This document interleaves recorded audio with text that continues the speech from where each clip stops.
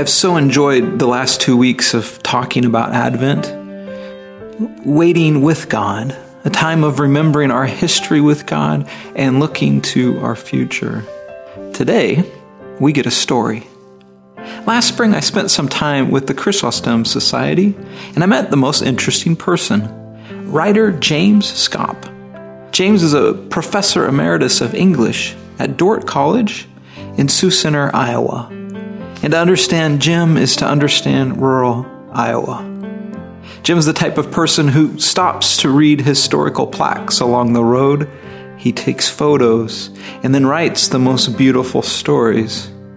Today he offers a little piece from Christmas Day, 1914, during World War I.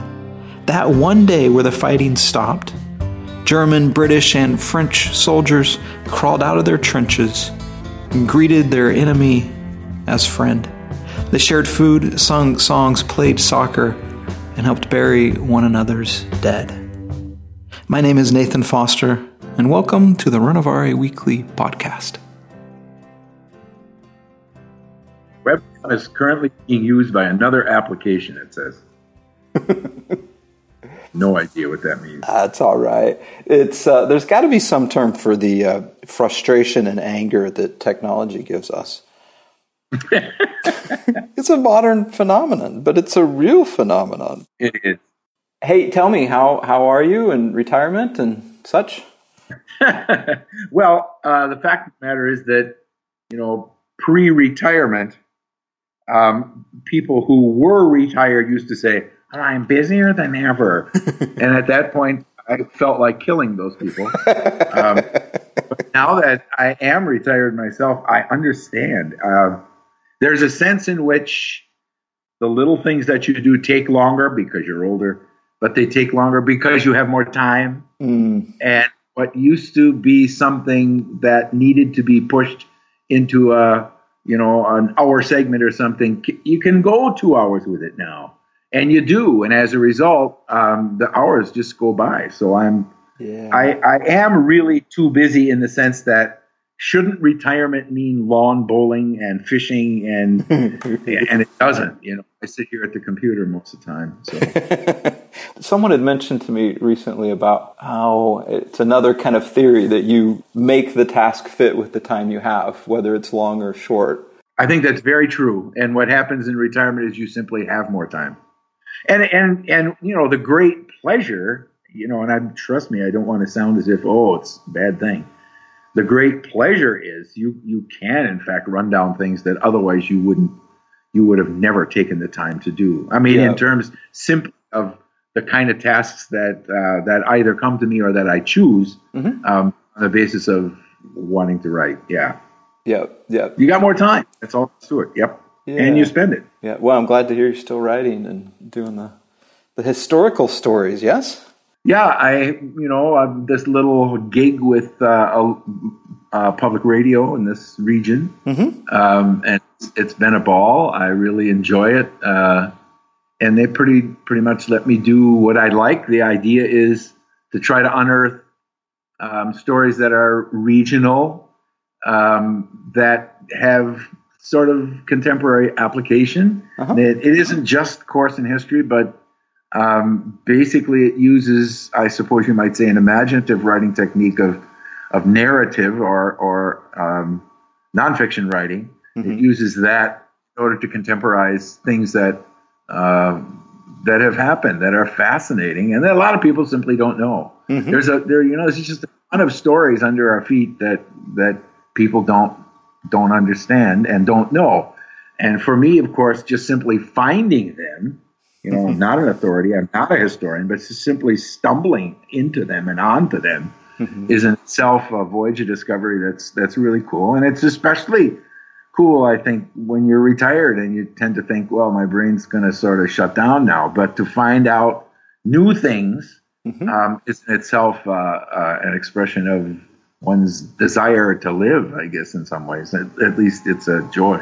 Yeah, I love it. It's, and then a gift to help others that don't necessarily have the time to stop on the road and read the plaque. They get to... Yes, absolutely. That, and no question. And that's a big deal, I mean, it's not as if no one has ever seen these stories. I just wrote one a couple days ago for Christmas about the relatively famous truce in no man's land during World War I, when the Brit and the German soldiers got together and sang Silent Night, and sort of celebrated Christmas in the middle of all the horror. Yeah, I've heard that. It's a well-known story. But you try to find a means by which to tell it that's a little bit on the slant, as Emily Dickinson used to say, a little bit of a different way. But it's also true that many, many, many, many people don't know those stories, even if they're part of the very of the cornfields right around you. They just simply don't know those stories at all. So refreshing them is a fun thing. It's a joy. Yeah, go for it. Read it. All right, here we go. Miracle in no man's land. Okay, it's time to get serious about this. Before you talk about miracles and magic, let's have a good cold look at what happened in no man's land between the British and German troops December 1914. Before you grab the Kleenex and get all teary and sentimental, you should remember that perfectly good reasons explain why peace broke out amidst war. Why, for one unforgettable Christmas, the lion lay down with the lamb. Okay, you put uniforms where you'd like. What I'm saying is, the magic of that moment is perfectly explainable. First, it had happened before. In the public mind, the great Christmas truce of 1914 stands alone. Not so. This was not the first, so stifle yourself. Second, war giddiness was still in the air. The Great War had just begun. 100,000 Brits thought marching off to France was a fine and proper test of manhood. Death had not held the throne for 4 long years, as it eventually would. That Christmas wasn't yet hell. So why not eat, drink, and be merry? 'Twas Yuletide, so deck the halls. What's more, most of the partiers were reservists who just arrived at the front. First-line veterans had either trudged back or else had not returned at all. Lots of rookies lined the trenches and hopped out of them quickly that Christmas. And consider this, the Brits certainly did. Ethnically, the German troops were Saxons and Bavarians, relatively sweet-natured chums. Had they been Prussian, no one would have peeked over the edge of the trench, even with a helmet. Fourth, in a way, you don't have to have a crystal ball to guess that such a truce might transpire. One Brit officer smelled one coming and commanded his men not to take part. Friendly intercourse with the enemy, unofficial armistices, for example, we won't fire if you don't, etc., and the exchange of tobacco and other comforts, however tempting and occasionally amusing they may be, are absolutely prohibited. And then there's this. Neither Brits nor Jerrys were on their own home turf. No French or Belgian troops swapped cigars or doffed each other's grog. The war was being fought on their homeland, and after all, therefore, pass the ammunition. Listen, even the darkness weighed in. No man's land was strewn with the dead. Dozens of bloody corpses lay where advances from either side had failed. A Yule celebration began as a burial detail. Men who'd been shooting at each other teamed up to bury their mutual fallen heroes. Read Psalm 90 sometime. Teach us to number our days, that we may apply our hearts unto wisdom. Imagine killing each other with that funeral favorite playing in your soul. There's perfectly logical explanations for a Christmas truce in no man's land. Just think about it. Or not. Imagine how hard it would have been to shoot at men when suddenly 30 yards away dozens of lighted trees went up on Christmas Eve. Good German folk had sent their boys half the Black Forest. You'd have to be heartless to shoot through a candlelit chorus of shimmering Christmas trees. Just imagine. Amazing sight. And then there's this. The world sits in silence on Christmas Eve as if, once more, we all await the bejeweled skies all around to come alive with a heavenly chorus, blessing us all with words we all need so badly to hear. Fear not. Fear not. There's a king in a barn, the old story maintains. We're living a miracle. No matter how you parse it, the peace that came to lie over the killing fields that night still breathes life into all of us. Joy that warms the soul and got those boys with their sodden boots out of the trenches and into each other's blessed company. No organ, no trumpet, no drum, only a chorus of men's voices finding an ancient melody, a harmony of languages that night in the cold and in the rain. Silent night, holy night, stille Nacht, heilige Nacht. All is calm, all is bright. No matter how I slice it, it most certainly was a miracle. Fear not. That's good. Tell me, how did you discover this story? Well, well, part of it is sheer necessity. I've been doing this for a year now, and I only had one Christmas story, and the guy at the station played it last week. So I called him up and I said, "Well, way to go! Now you forced me to do another Christmas."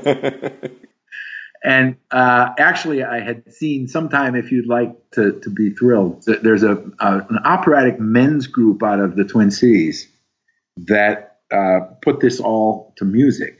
And they were here just down the road in Orange City this last week or a week ago. But I sort of knew the story. Everybody kind of knows the story because it's such a beacon of hope in the middle of all that darkness. Like you said, you had sort of heard about it because right in the middle of the war, all of a sudden they just decide to share drinks with each other and have a cigar and talk and then the next day go back to war again. I mean, it's a very sad thing that way. But there's this glimmer of hope on the horizon with this darling story, you know. So I knew about the story, and then I watched these men, and that's part of it too, Nathan. This hasn't been a particularly good last couple of months for being a male. You know what I mean? And it's always males, As yet, anyway, we haven't had a woman who is an abuser. They exist, but they haven't made the headlines. It's always male. Yep. So to watch this happen with a whole bunch of males on stage and watch them sing and sing together, all these men, there's something sort of redeeming just simply about that experience. So it was sort of fresh in my mind. So I thought, I bet I can, if I can find a creative way into that story, I can tell it in a way that hasn't been told. And there's plenty of, resources about No Man's Land Christmas Truce, by just finding the right one. And then all of a sudden I thought, what I can do is say this isn't a miracle, but I can turn it around in the process of the story and say this was. And it's a miracle because of the miracle of Christmas. Yeah. And then once I had that plot line, then it was sort of filling in the details kind of. No, that's a good idea you bring up, because we're painfully aware of how destructive men have been in our world. Yeah. No kidding. And so to kind of pause and go, well, here's something beautiful that's taken place. Yeah. And it was all male. I mean, I shouldn't talk that loud. My wife will yell downstairs at me angrily, but I mean, this was an all male event, and we don't have to be pigs. Right. That's a great story. And what did they stop for 24 hours? Yeah, up and down the line. We're talking about trench warfare. You got that image in your mind, I'm sure. Up and down the line, the specific events were different. In some places, there was no truce. In some places, there was a truce that went for 24 hours. In some places, supposedly they played soccer. In 2014, there was a new sculpture in somewhere in England of a big soccer ball that was somehow reminiscent or symbolic of the Christmas truce. Some places I mentioned in the story, in several places, they actually buried their dead together. So the Brits would actually help the Germans bury their dead and vice versa, which is really incredible. Yeah, it is. But one way or another, they all, schlepped a little booze together and got a little goofy together, and then looked at each other in many situations and said, how can we go back to shooting each other? But did, guess what? The war went on for 4 more years, and I don't have to tell you what a horrible war, great war was, millions of people dying, and trench warfare itself was just unbelievably bad. So it's an amazing moment, but it's those moments you do have to nurture, and you do have to keep telling each other. Why are we, this probably is an obvious question, but it's just kicking in my head. What is it about beautiful things, true things, that we're just so drawn to and moved by? Yeah, well, it's a good question, and it's one for philosophers to answer, and not just writers like me. But the trajectory of life is to death, and it's, Lord knows it's not particularly difficult, and especially these days. Look at the opioid thing. Depression and sadness and alienation and loneliness seems ever present, maybe even more so than it might have been in other eras. There's lots of reasons for the darkness, and there's lots of reasons for people to walk around in a sort of shroud of darkness as well. And some of those reasons what are you going to do about it? No one's going to live forever. Mm. So there is death, and there is unfortunate death, and there's tragic death, so Lord knows we need our Christmases. We need our Emmanuel, our God with us. And we need even, these sweet little lights and the first Noel when you hear it at Christmas time. You really need those things. That's good. That's good. Oh, how we do in fact need our Christmas miracles, our Emmanuel spaces, our God with us moments. Next week, I'll pick up the conversation with Jim and another seasonal story. You'll want to bring your Kleenex for this coming one. I want to mention a couple of Jim's books. One would be Finding Christmas, Stories of Startling Joy and Perfect Peace, and we'll have a story from that next week. He's also written a novel titled Up the Hill, Folk Tales from the Grave. And then a book on Mother Teresa titled Reading Mother Teresa, A Calvinist Looks Lovingly at the Little Bride of Christ. Hey, this coming year, we're celebrating the 40th anniversary of the publication of Celebration of Discipline. And we have much good in store for you to help celebrate this. We're going to have an academic conference, a pastor's conference, and then 10 evening celebrations around the country. There'll be more to come on this later, but I did want to direct your attention to the website for the pastor's conference, as registration has just opened. You can find that at renovare.org/Fox. That's renovare.org/Fox. As always, thanks for listening, and I'll see you next week.